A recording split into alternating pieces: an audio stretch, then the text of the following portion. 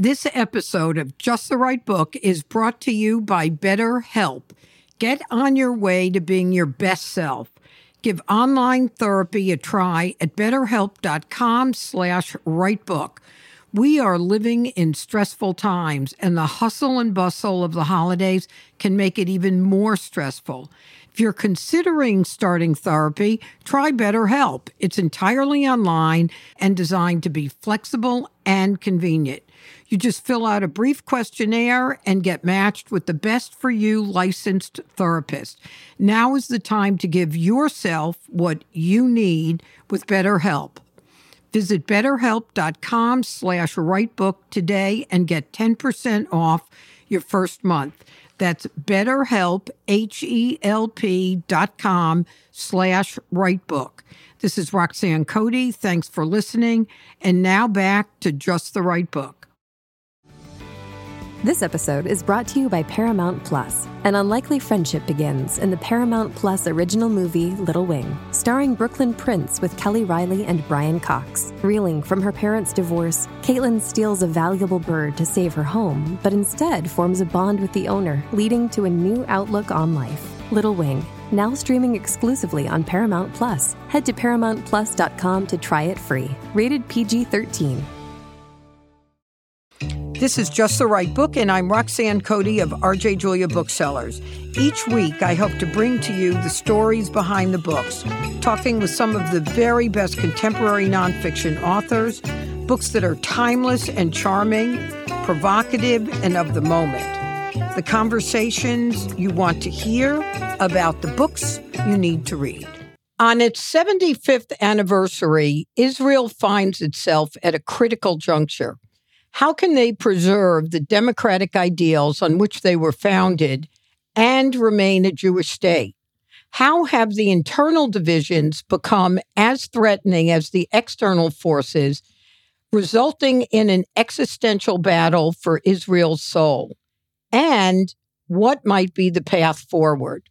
Isabel Kerschner, a New York Times journalist in Israel, explores these questions and provides perspective by introducing us to native-born Israelis, early settlers, recent settlers, Arabs, poets, ultra-Orthodox Jews, those that were there for the founding of Israel, and recent immigrants, creating a tapestry of understanding that is illuminating, fascinating, and smart. Her new book, The Land of Hope and Fear, Israelis' Battle for its Inner Soul, is a much-needed and brilliant exploration of the dynamics that led to this critical moment in Israel's history. Isabel, welcome to Just the Right Book. Thank you for having me. It's a pleasure. You know, I'll say this at the end again, but I think that anyone that wants to understand Israel today, I'm going to say your book is just required reading. We'll just leave it at that. We'll take that. we'll go with that, right? Yeah.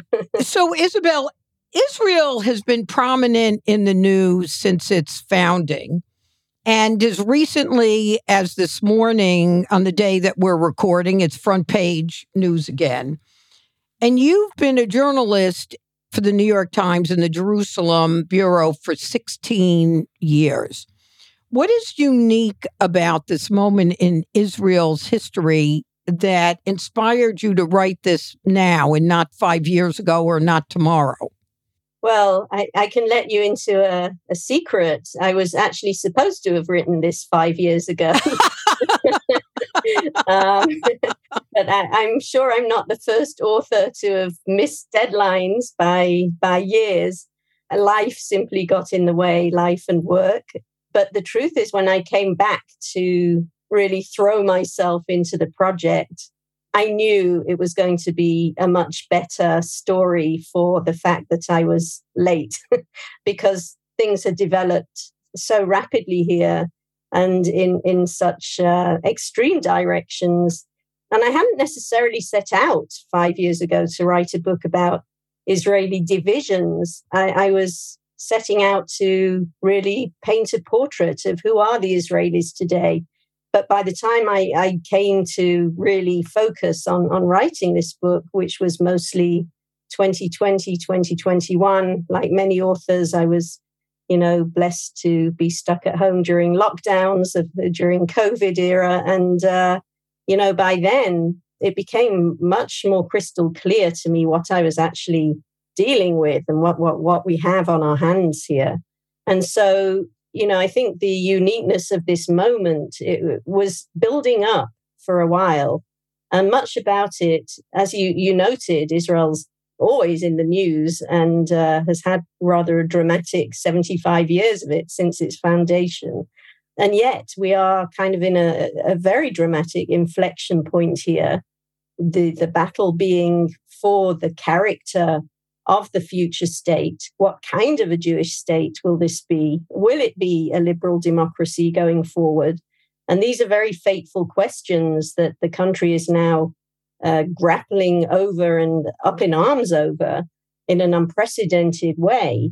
Whereas in the past, the big stories have usually been about Israel battling its outside enemies. Isabel, one of the things that was so unique about your book is that you tell the history by introducing us to the people that make up its current population and how old and new divisions contribute to these conflicts. But one of the things that I was struck by, and I think I even forgot part of it, is as you discuss what are essentially the new tribes of the Promised Land, as I thought about them as I was reading this, I was struck by how even at Israel's founding and the war in 1948, there was already internal strife between the Irgun and the Haganah. And how does what was that dissension actually permeate or permeate into what continues to be an element of today's strife? It absolutely does. I mean, in the pre-state underground days, even before the establishment of Israel, you had very bitter rivalries and battles between the two main undergrounds. One which was much more the Ben Gurion vision of pragmatism and let's settle for what we can get, and the other was the Irgun or the Etzel, which was the Hebrew acronym for it, was much more on the right, much more militant in terms of fighting the British who were ruling Palestine before, up until 48, and had a much more maximalist vision of what the state of Israel should be territorially, and were much less prepared to settle for what was being offered. Now, of course, we obviously see this fundamental division continuing today, between the Israeli left and right, or what's left of the left, or the peace camp, as it's often been called, which is still totally at odds over the territorial issue with the Palestinians, over the future of the occupied West Bank and East Jerusalem and Gaza. What should the future of those territories that were conquered by Israel in the 1967 war, those are still up for grabs. And within Israel, a very hot button issue even till today. And you see a split totally along those lines of what we would have called the old left and right, or the old undergrounds of the Palmach and the Irgun. But since then, we've seen many new divisions rising up as well, as new waves of immigrants have come from different places. And there's new tensions and demographic change and generational change, even within each of these tribes. And we've come to a point today where, we're seeing a division not so much between the left and right on territorial issues, because for many reasons, people just don't feel that's like the most burning issue right now. And there's no prospect imminently on the horizon of a peace deal anyway. And therefore, Israel's kind of turning in on itself And now we're seeing the big battle between, let's say, the liberals and the nationalists or the zealots. So, yes, in a way, the old division is just taking on a new form. And there are many more newer rifts that are feeding into that. So, Isabel, before we get to the other constituencies, let's just clarify, who would you say is the heir to the air gun? Is it Netanyahu in his coalition with the far right? I guess you could say that. Netanyahu himself, as a leader, is fairly pragmatic. He's been less ideological in the past. He's definitely conservative and on the right of the Israeli political map. But yes, what we're seeing now is the most right-wing government with the most far-right ultra-nationalist elements within it, within the coalition, than we've ever seen before here, together with the ultra-Orthodox parties, who are, the most religiously conservative parties to be in government. And so you put those forces together, and you have a very hardline government, the likes of which we haven't normally seen, because Netanyahu, right-wing as he is, has always preferred to not be, the most left-wing or liberal person in his coalition. He used to prefer to bring in parties from the center or the Labour Party, even in one of its iterations, and to sit somewhere in the middle.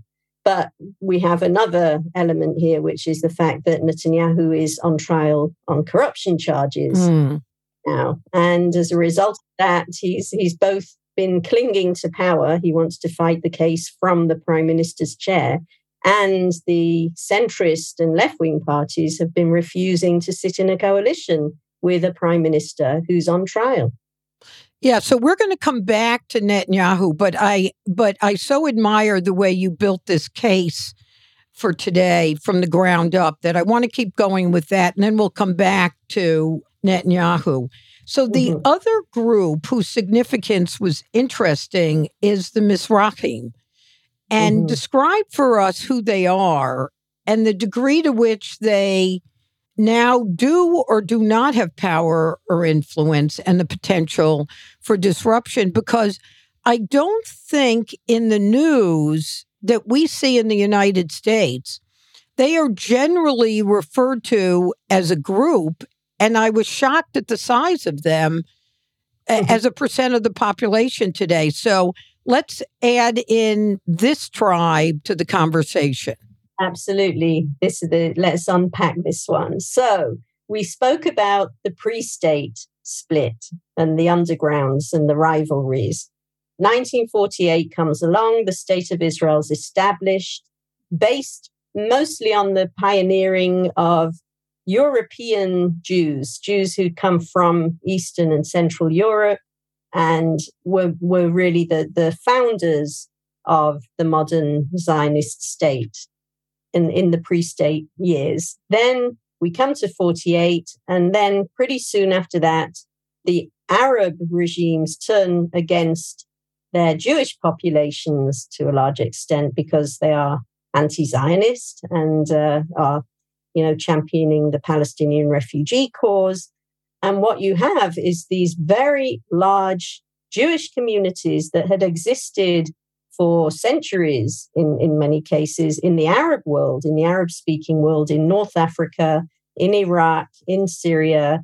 And you see a huge, huge wave of immigration to Israel of these Arabic-speaking Jewish communities, to the point where, by sometime in the mid-50s, half the Jews in the country are what we call the Mizrahim, the Eastern Jews, or the Jews from the Arab or Muslim world. There's also Iran, Turkish Jews. And so that proportion has kind of remained. I would say even today, about half of the Jewish majority within Israel are Mizrahim.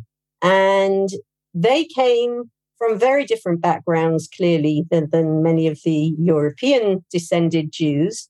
When they arrived, Arabic was not the flavor of the month around here. It was the language of the enemy. It was looked down upon. People, Arabic culture was not something that was valued in any way, quite the opposite. And Ben-Gurion also, in a way, used this huge wave of immigration, which was very welcome. Israel needed people, but it was poor. Israel was struggling to absorb all these people. And in many cases, they were kind of sent out without having much choice in the matter to what were kind of tent cities, ma'barot, transit camps, often in very desolate parts of the country where Israel needed people. It needed to populate some of the, sparsely populated territory and to secure the borders that way. So you ended up with Mizrahim let's put it bluntly, in many cases being dumped in these very remote parts of the country, often without skills and without much prospect of much employment or progress. And these transit camps that were called ma'barot, they grew into what were then called development towns, which were often quite miserable developments of housing projects and, cheaper housing than in the central commercial parts of the country. But again, not giving people much prospect of a future in terms of, great education, employment, access to the centers of power. So the Mizrahim, I'm generalizing here. Of course, there are many exceptions, but generally the Mizrahim were very resentful of the founding Ashkenazi, which is the European descended elite of the country. To this day, even though we're now 75 years on, many families are mixed. Obviously many Mizrahi Jews have married Ashkenazi Jews, and there are, third, fourth generations of totally mixed families. And the Mizrahi accent has kind of faded. You can't really tell who's what anymore. And yet that resentment has festered. And the Mizrahim have formed the base, of since the times of Menachem Begin in the 1970s, when you finally had what they called the Ma'apach, the revolution, where the Likud and the right wing took the reins of power after decades of Labour Party Ben-Gurionist rule here. And it rode in the Likud on a wave of resentment and voters from the Mizrahi population. Menachem Begin was a master at manipulating that sense of being an underdog here. Now, since 1977, the truth is the Likud, which, claims to represent that population to a large degree and is popular among that population, has more or less been in power for most of the time. And yet there is still this feeling of being an underdog.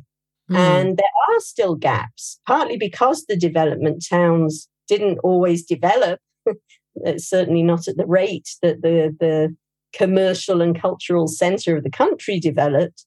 There are gaps. There are educational gaps. There are salary gaps. If you look at the percentage of Mizrahim who've served on the Supreme Court or in academia, there are still very serious abiding gaps.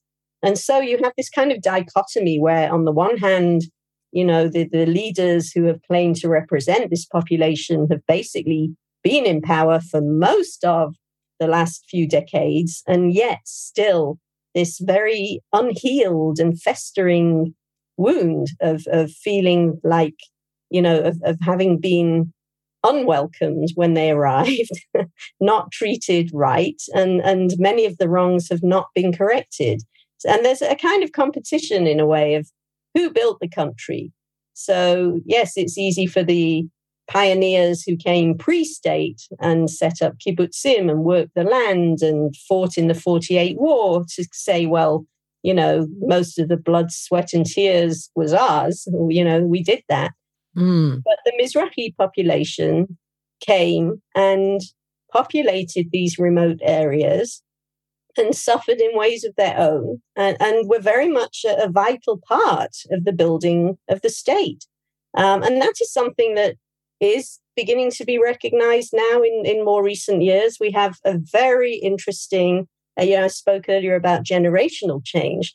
I mean, we have, second, third generation of Mizrahi families where the younger adults now are much more educated, much more assertive. If their parents or grandparents were just using all their energy just to get through the month and put food on the table, you now have a much more educated younger generation of activists who are going back through the archives, looking at those wrongs that were done to their parents and trying to begin to see them put right.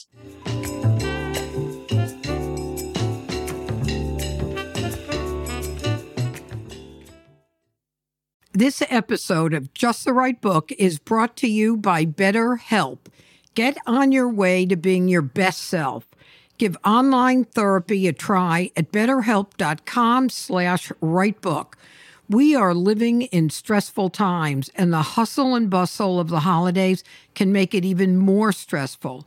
If you're considering starting therapy, try BetterHelp. It's entirely online and designed to be flexible and convenient. You just fill out a brief questionnaire and get matched with the best for you licensed therapist. Now is the time to give yourself what you need with BetterHelp. Visit betterhelp.com/writebook today and get 10% off your first month.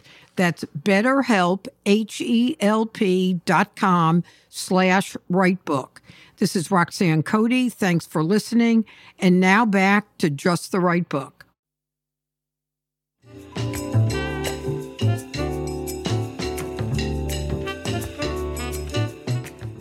So, Isabel, given that they represent over half the population, given that the conditions that led to their resentment have not been remedied by the Likud, who's been in power for essentially 50 years with,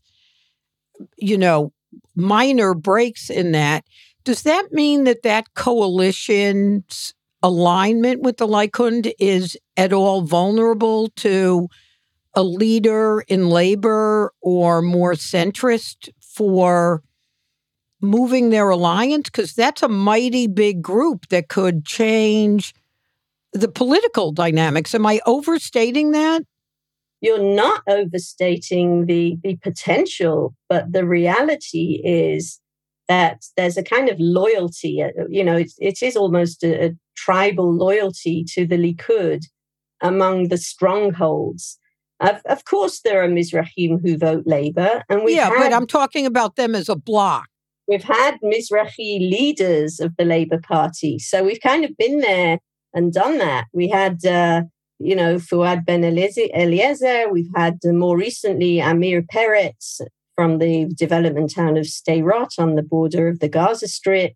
We had Avi Gabay, even more recently, who grew up in a transit camp in Jerusalem and was a kind of wunderkind who got sent to a school for gifted children. And, they've come in and taken over the leadership of the Labour Party with exactly what you mentioned in mind. Let's mine the potential here. These voters who, voted Likud again and again and again, and still haven't realized their full potential in these towns, let's get them to vote Labour, which you would think ought to represent the underdog, economically. I mean, it seems be a more social Democrat party, but it never worked. And it seems oxymoronic that that's the case. But if you think about the United States, Trump and the right in the Republican Party has managed to appeal to a segment of the population that feels resentful and left out, even though that party historically hasn't done anything for that group and isn't now. But nonetheless, the loyalty is enormous.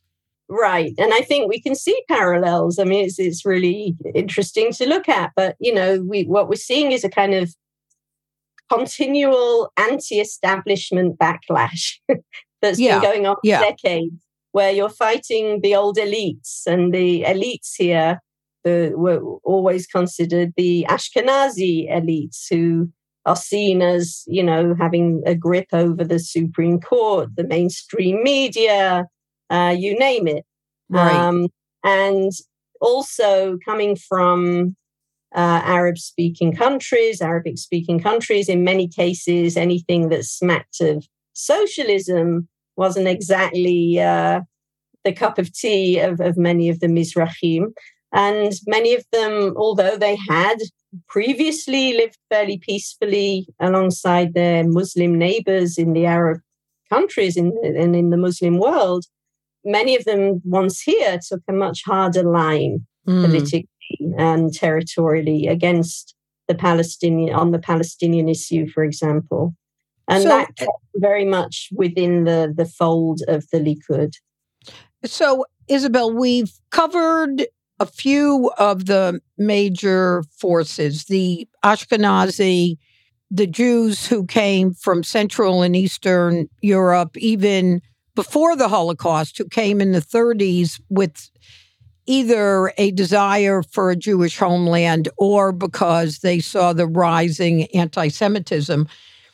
And then the other big immigrant group was the Mizrahim, as you mentioned. But the other big immigrant groups were the Russians, who, as the Soviet Union disintegrated and Jews were able to get visas out of Russia, there was even either a tacit or a wink and a nod agreement between Israel and the United States that Israel would get those immigrants because they needed them. What role does that group and how significant are they in this political sort of rainbow that's been put together?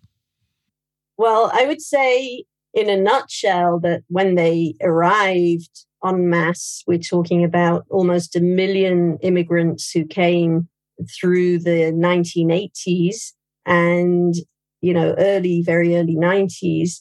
They had a huge impact on Israel at the time and are still having an impact today because the numbers, Israel today is, 10 million people, a fifth of whom are Palestinian Arab citizens of the state. So imagine, back then, 1 million people arriving through the 90s. It had a huge impact. Where we are today on the political map, the children of those immigrants are really voting all over the political map. They're not for the They most don't have part a single ideological bent, not seemingly. Big block, no. Now, there's Avigdor Lieberman, who has changed his spots a few times of where he sits on the political spectrum. His party, Israel Beitenu, is largely a party of Russian speakers for Russian speakers. He himself immigrated from Moldova. And, his main constituency are older Russian-speaking immigrants. But the younger people, the next generation that either came here as children or were born here, they're all over the political map. Where they did have an impact in the 1990s is at various levels. First of all, it was an injection of secular Jews into Israel. So now we're seeing a shift, where the religious populations are growing exponentially, the ultra-Orthodox in particular, and are leveraging the coalition system here for really, disproportionately large political power as well. But the numbers are always growing. And so what you had in the 90s was this huge injection of secular Jews. Now, when I say Jews, many of the immigrants from the former Soviet Union, they qualified, totally were eligible to come to Israel under the immigration law, the law of return, which applies to Jews, their spouses, their children, and their grandchildren. So even if you're married to a non-Jew, your spouse, non-Jewish spouse, your children, and even grandchildren are eligible to immigrate to Israel. But the non-Jewish parts of the family, while being Israeli, are not recognized by the Orthodox religious authorities here as full Jews. They're not Jewish enough by Jewish law. And therefore, because we have a monopoly here of religious authorities over marriage, for example, there are 400,000 Israelis here who cannot get married. Yeah, I learned that, I hadn't realized that in your book, that there's no such, I learned there's no such thing as a civil marriage. That's right. I don't mean civilized marriage. I mean. So if you're a Muslim or a Christian or a Jew, the only official way to get married is Jew to Jew. Or Muslims can get married through the Muslim courts, but it's through the religious authorities. There's no civil marriage here. Now that means, there's no official single-sex gay marriage. That means, many of these Jews who came, or descendants of Jews who came from the former Soviet Union or elsewhere, have no way of officially getting married here. Now, what you can do is go abroad to Cyprus or somewhere and get married in the municipality or the town hall or some registry office and come back with a certificate. And if you're legally married abroad, then that gets recognized here as a marriage. So that's one way of doing it. But honestly, many people here are just opting out of the whole thing. It's chaos. I think the last 10 or 15 weddings that I've been to here in recent years, not one has been an official wedding that would be recognized as a marriage by the state. So people are just having ceremonies and parties. They're getting their older brothers or friends to marry them, having lovely occasions and to mark the marriage, and then are living as common law spouses. And some make, some legal arrangements. You can do a civil union agreement with a lawyer on property, etc. And that's what's happening. People are just literally opting out of the system.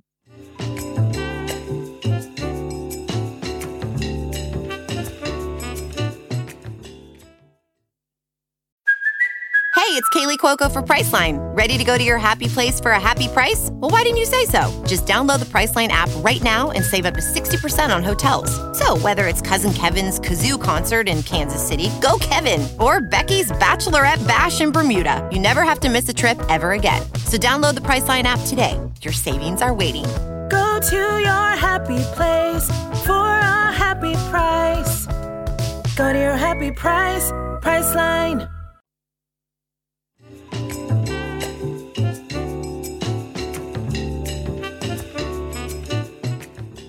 So, Isabel, I want to somewhat quickly cover two more topics, but I want to make sure we save at least 15 minutes to talk about the future today and the future, particularly judicial reform. So let's talk about the settlements, because you present a much more nuanced view of what in the U.S. press we think of as the settlements. So the settlements are constantly in the news. They're the basis of much worldwide criticism, but they aren't just one dimension. So in kind of a nutshell, I know that's asking a lot when you hear the question, but you can do it, Isabel. Walk us through how the 1967 war technically redrew boundaries, how the Oslo agreements redefined what was and wasn't legal, and how the political revolution of 1977 created yet another view of the settlements and who are the settlers today. Because as I learned in the book, they're not just the ultra-Orthodox. We've got millennials taking up huge spaces. So answer those questions concisely. Okay, here goes, Roxanne. This is like a test. It's a trial by fire. So 1967 war, Israel conquers the West Bank from Jordan along with East Jerusalem and conquers Gaza from the Egyptians. It's not clear that Israel really intended to, but by the end of the war, it had the West Bank. And at first, the Labour government that was still in charge, Labour governments, they allowed a little bit of settlement, of Jewish settlement in those areas. They allowed some descendants of Jews who had originally purchased land in the West Bank pre-state to go back. And then you had something called the Alon Plan, which was a kind of strategic vision where the Labour government said, okay, we need to, the Arab countries would not negotiate with Israel at the time, and holding on to the territory was certainly seen as a huge card for future negotiations. And the idea was to negotiate the future of those territories. And the Alon Plan basically envisaged some Jewish settlement in areas that Israel intended to keep, but, to stay away from the heavily Palestinian populated areas and not to get too entangled to the point where you wouldn't be able to create any future partition in any logical way. We then get to 1977, a decade later, when Menachem Begin and the Likud take power after all those decades of Labour rule. And suddenly you see, this is the maximalist side of the political map, who were in favor of what they called then Greater Israel, which included the West Bank. The West Bank, of course, includes the heartland of biblical Israel. You have the holy city of Hebron, you have the biblical Shechem, which is now Nablus. And these are very populous Palestinian cities, but very significant to Jewish, religious Jews. And then you suddenly saw this explosion of settlement activity from 1977 on, where there was a huge effort to incentivize Jews. Nobody forced Jews to move there, but to incentivize people to move to newly built settlements in the West Bank. Some of these settlements were built as kind of urban, almost commuter belt type suburbs, not far from the Israeli lines and, commutable to Israeli cities. And others were more remote, smaller, much more ideological and usually more religious settlements, settled by what we call now the National Religious Camp, or the camp of religious Zionism. And they saw this as, the 67 victory as a kind of almost messianic sign of redemption. That and they use language from the Bible that says you will be back in that land. Absolutely. It's all about the biblical promise. This is the promised birthright of the Jewish people. This is the cradle of the biblical Jewish land. And, this is what we see as the driving force behind the more ideological settlement movement. Now, those representatives of that movement are now in government and have become increasingly powerful. But before jumping ahead to today, as you said, we then get to the mid-1990s, and Yitzhak Rabin, the Labour leader, comes back into power, and he wants to rearrange the priorities in the country. He wants a peace process. He wants less money going to settlements and the West Bank, and more money going, more of the budget going to education, health, for the benefit of all the Israelis. And Yitzhak Rabin is the leader who, on the Israeli side, together with Yasser Arafat of the PLO, they forge, and of course, the American administration as the brokers later on in the process, but they forge the Oslo Peace Accords. These are the first agreements between the Israelis and the Palestinian leadership ever. And what happens is you have an interim agreement in the mid-90s, which established the Palestinian Authority, which is a kind of self-rule provisional Palestinian government that was given authority, limited authority over the heavily populated parts of the West Bank. We're talking about 40% of the West Bank, the main Palestinian cities of the West Bank, and in Gaza. And you had, the authority living alongside the settlements, which are in the other 60% of the West Bank. And there were also settlements in Gaza. Now, the idea in the mid-90s was that this was all temporary and interim. And as the peace process progresses, the idea was that by 1999, 2000, you would have a final agreement, which would involve some kind of Palestinian entity. Yitzhak Rabin didn't exactly favor or state that it would actually be a sovereign Palestinian state. But the idea was that there would be some permanent, comprehensive peace agreement that would settle the status of the Palestinians in those territories and would involve clearly moving out large numbers of the settlers. We never got to that. There was no agreement. The second Palestinian Intifada or uprising broke out in 2000. You had a very, very violent few years with suicide bombings in Israeli cities, and the Israeli peace camp ended up diminished. And we've never reached that final agreement. So what we have now, nearly 30 years on, is this uneasy situation in the West Bank where you still have this provisional Palestinian body, the Palestinian Authority, with very limited authorities in parts of the West Bank, and the settlements which have continued to grow and grow and grow. And in Gaza, you had a unilateral withdrawal by Israel in 2005, where Israel left and took out the settlers and destroyed the settlements there. The Palestinian Authority took over, lost elections in Palestinian national elections in 2006 to Hamas, the Islamic militant group, who a year later in 2007 basically took over Gaza during factional fighting and chucked the Palestinian Authority out.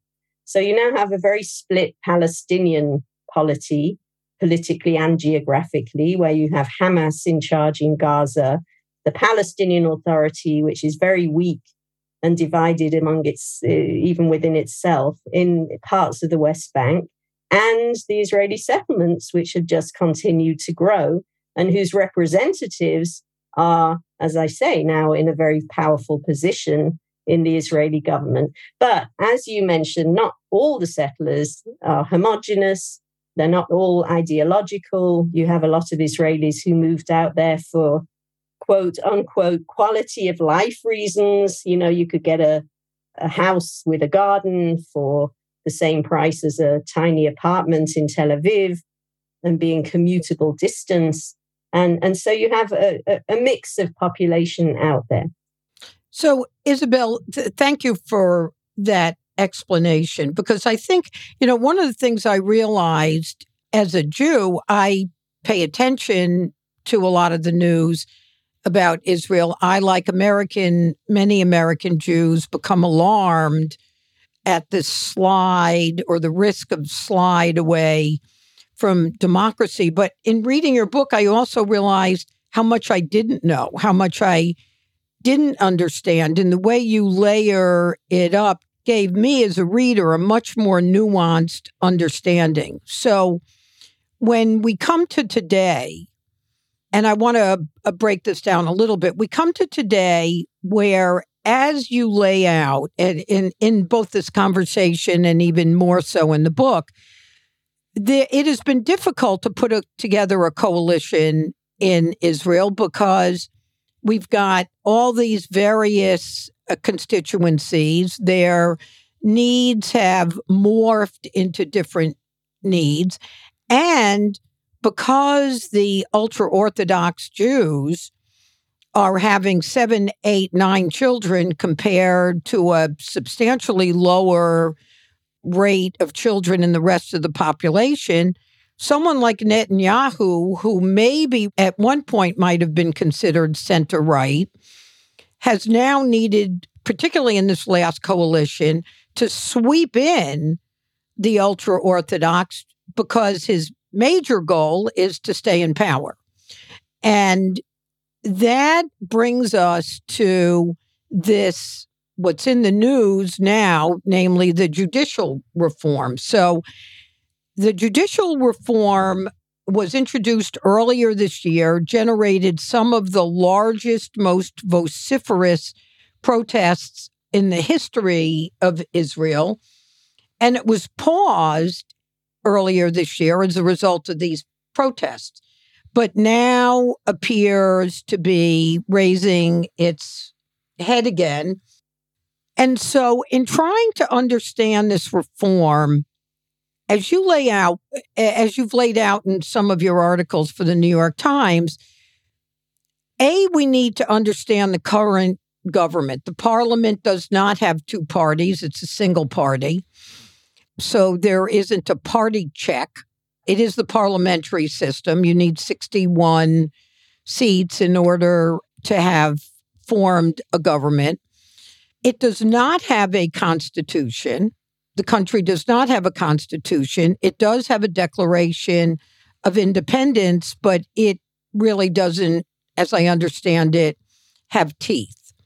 So what I'd like to have you help us understand is what is being proposed as the reform, but underneath it, it seems as if there's need for some reform or the need for a constitution in order to have a bedrock for the country to move forward.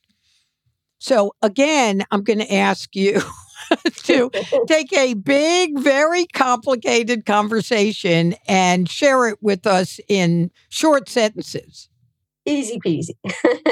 So the judicial overhaul, as it's being largely referred to, it's actually the child of several different parents, because the different groups who support it and who have pushed for it do so for different reasons of their own. So if we just start by saying, Netanyahu, in all his years until recently, until he was basically being charged on corruption charges, was always very protective of the Supreme Court. And for the reasons you have laid out, Israel, it doesn't have a federal system. It has one house of parliament. It has no formal constitution. The Supreme Court is the last bastion of protecting minority rights in the country. And it was untouchable as far as Netanyahu was concerned until quite recently. Now he's in bed with these bedfellows who, each for their own reasons, have wanted to essentially weaken the court. Now, what they will say is it's necessary to redress the balance between the different branches of government because the unelected elitist judges have given themselves too much authority over the years, and they need to be reined in, and the elected representatives should have the final word. Now, what you're looking at in a system like Israel's, which is a very vibrant but also a rather vulnerable and fragile democracy for all those reasons you laid out, you're looking at a potential tyranny of the majority. Anything that 61 legislators out of the 120 want to do, they'll be able to do. If you cut down the options for judicial review and judicial oversight, which is what many of these reforms aim to do, and to cut down the authorities of the gatekeepers like the Attorney General and the legal advisors to the government, which is another slice of this legislative proposal, or you severely restrict the reasonability, the grounds of reasonability that the Supreme Court uses in cases where the conflict of interest or other grounds don't quite cover it. All these things are basically aimed at curbing the authorities of the judges and even politicizing the way judges are selected, so that the government, the original proposal, which definitely had sparked these huge protests, you had the original proposal of the justice minister to give the government representatives an automatic majority on the committee that selects judges, which would be essentially politicizing the court. So this, if we look at the different groups supporting this proposed reform, you have let's call it the Likud base, many of whom are the resentful Mizrahim who see the Supreme Court as the bastion of the old elites. And indeed, there haven't been enough diverse judges sitting on the panel. There haven't been enough Mizrahi judges over the years. You have the secular leadership, the ultra-nationalist religious Zionists, who also want to weaken the Supreme Court because the Supreme Court has restricted, in some cases, settlement construction where, they haven't said it's illegal, although most countries of the world do consider Israeli Jewish settlement in the occupied West Bank to be a violation of international law. The Israeli Supreme Court hasn't gone there, but it has said privately owned Palestinian land is sacrosanct. Settlers may not construct homes on privately owned Palestinian land, for example. So you have the religious Zionist leadership against the court, and then you have the ultra-Orthodox parties. Now, just to give the listeners a little sense of proportion of what we're talking about, you noted that the ultra-Orthodox tend to have large families. 1 in 4 children born in Israel today are born into ultra-Orthodox families. If current trends continue, that statistic is expected to double by 2050.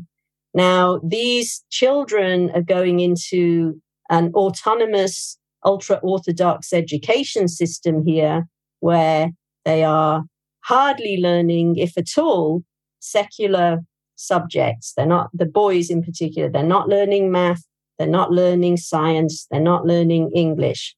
They're coming out unequipped for a modern workforce. And this is a country which doesn't have oil and riches. It's a country that survives on its brain power. Yes. So you have the high-tech industry, which is the driver of the Israeli economy, which is already short of engineers. We had a good boost in the 90s with the Russian-speaking immigration, but they're short of engineers and they're having to outsource. And we're now bringing up, a huge generation of ultra-Orthodox children unequipped for this workforce. Now, they also, the ultra-Orthodox generally here, do not serve in the army. In the military, now, Israel universal conscription in theory. All 18-year-olds or Jewish 18-year-olds, the Palestinian Arab citizens are exempt because it wouldn't work for either side, really, to be serving in the Israeli army. But the ultra-Orthodox also have enjoyed mass exemptions, wholesale exemptions from military service. And this is something that, they want to legislate. They want to anchor in law. Now they want a law that says that full-time Torah study in a yeshiva, in a religious seminary, is equal to army service. Now, in the past, when Israel has tried to legislate this mass exemption for the ultra-Orthodox yeshiva students, it has been struck down by the Supreme Court on grounds that it does not comport with the basic principle of equality. And that is why the ultra-Orthodox have a great interest in this judicial reform to create a situation where the Supreme Court can't strike down laws like that. So each of these groups, for their own reasons, want to see a much weaker Supreme Court. The Supreme Court is the last and only bastion here for protecting minority rights in the absence of a constitution or a Bill of Rights. And as you said, yes, I mean, obviously Israel should have a constitution, but it's never been able to agree on one. The principle of equality, you might be surprised to hear, does not exist in any written Israeli law. It does in the Declaration of Independence, right? Which is not legally binding. Right. Yes. And now the Declaration of Independence is very clear that Israel should be a liberal state with equal rights for all its citizens, regardless of gender, creed, religion, etc. And it's become a symbol of the protest movement against the judicial reform for that reason. But no government, no parliament has been able to actually pass a law with the word equality in it so far, because there are groups here who do not want equality. So, Isabel, we only have a few minutes left, and you and I could continue this conversation for a very long time, and people will just have to read the book, and then you and I will just have to talk again. What I'd like to try and envelop in the final few minutes is, one, where you think this judicial reform will go. You know, we have President Herzog, which is kind of a powerless position in Israel, speaking before Congress this week. We have some progressives who are boycotting his speech. Biden has now finally issued an invitation to Netanyahu before the end of 2023. So the title of your book is Hope and Fear. I think we don't have to talk any more about the reason for fear. I think there's, unfortunately, a clear understanding of that. And in the state of Israel, we have a country that in 75 years has created an economy, a democracy, an extraordinarily vibrant country in every way. And as we said at the outset, it's now at a pivot point. So what I'd like you to wrap up for us, if you could, we have about 4 minutes. What do you see as a path to preserving democracy, yet remaining a Jewish state? Is there a path? And what role will this judicial reform have in making that possible or impossible? Well, let's start with the judicial reform, because what we're seeing this week is one slice of it being put forward by early next week before the summer recess of Parliament for a final vote. And that is the restriction of the grounds of reasonability that the court has relied on over the years to strike down rotten appointments or decisions by the government. That will no longer be possible if this goes through next week, as it is expected to. But that is just one slice. Now, the big question is what happens with the rest of it. The government and the parliament go into a long summer recess until after the high holidays in the fall.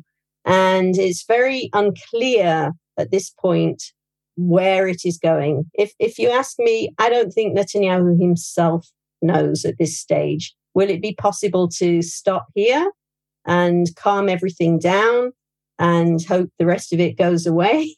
Is it going to be possible to reach agreements under the auspices of President Herzog and reconvene talks between the opposition and the government to reach a consensus? That's one possibility as well.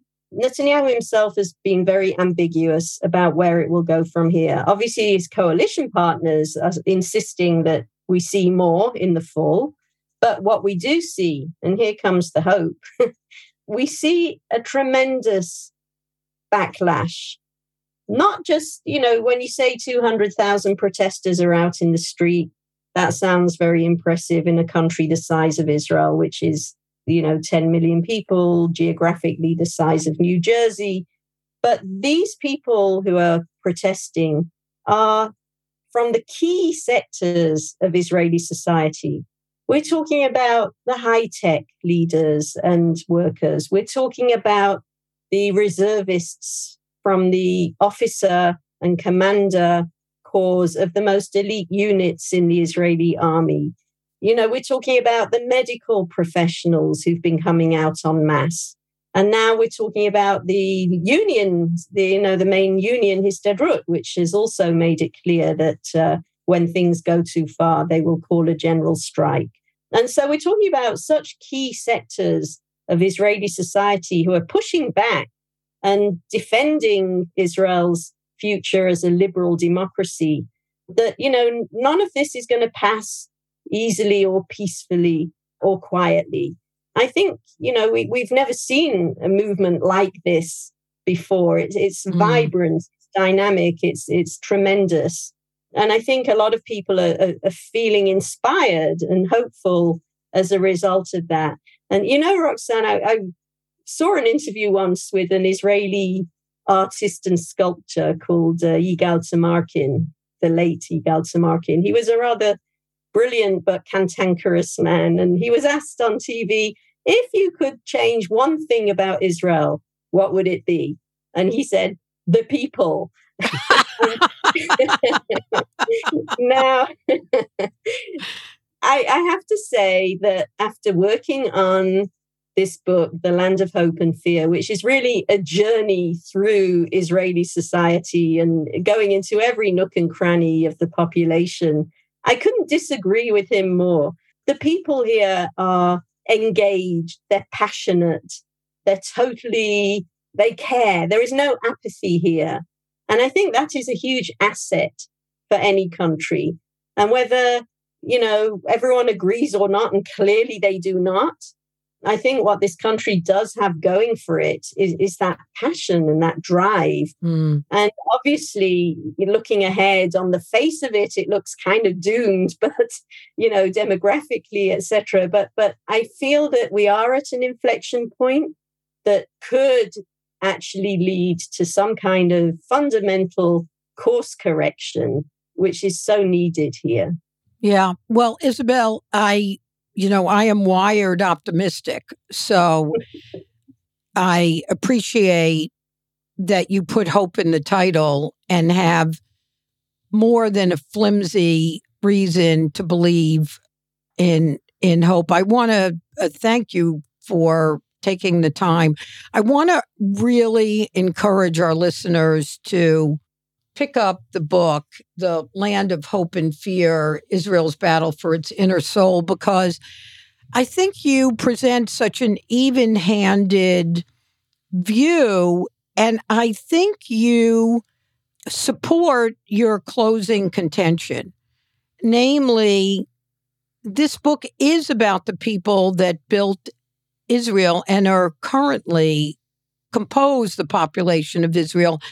And they do present the possibility of a pivot to end up with a democracy and continue to be a vibrant member of the Middle East. So we've been talking with Isabel Kerschner, the author of The Land of Hope and Fear, Israel's Battle for Its Inner Soul. And I want to close with your words, because you have this in the epilogue of your book, and I'm condensing 2 paragraphs, but you close with this. But still there is the hope built on the unlikely birth of the state of Israel with all its imperfections and its proven knack for improvisation, innovation, resilience, and survival. They bear the fruits of those who came before them and for the generations to come, adapting, enduring, still ripening in the sun. So, Isabel Kerschner, thank you so much for your time. Thank you for your book, and let's hope your hopes become the reality. Thank you, and thank you for this great conversation, Roxanne. And yes, let's hope. Yeah. Be well, Thank Isabel. You. Thank you so much. Just the Right Book is not just a podcast. JustTheRightBook.com is a highly personalized book subscription service. It's good for readers of all ages. We have decades and decades of book-selling experience at R.J. Julia's, and they're the ones who are selecting these books. Here's what happens. We get tons and tons of letters. We've been around for over 10 years, and the letters always are a version of this. I can't believe you picked out this book. I would have never picked it out. And guess what? It was just the right book. So visit justtherightbook.com for details and begin your subscription today. Of course, we have a promo code for you. So if you go to justtherightbook.com, use the promo code podcast, and you will get 15% off on your subscription at justtherightbook.com. You are listening to Just the Right Book with Roxanne Cody, brought to you by LitHub Radio. The show is produced by Roxanne Cody, Michael Selleck, and LitHub Radio. Our editor is Gino Cardone at Pleasant Podcast. The original theme music is by Kurt Feldman. You can subscribe to us on Spotify, Apple Podcasts, or wherever you listen to your podcast. I am Roxanne Cody. Thank you so much for listening. And if you have any comments, observations, suggestions, we'd love to hear from you.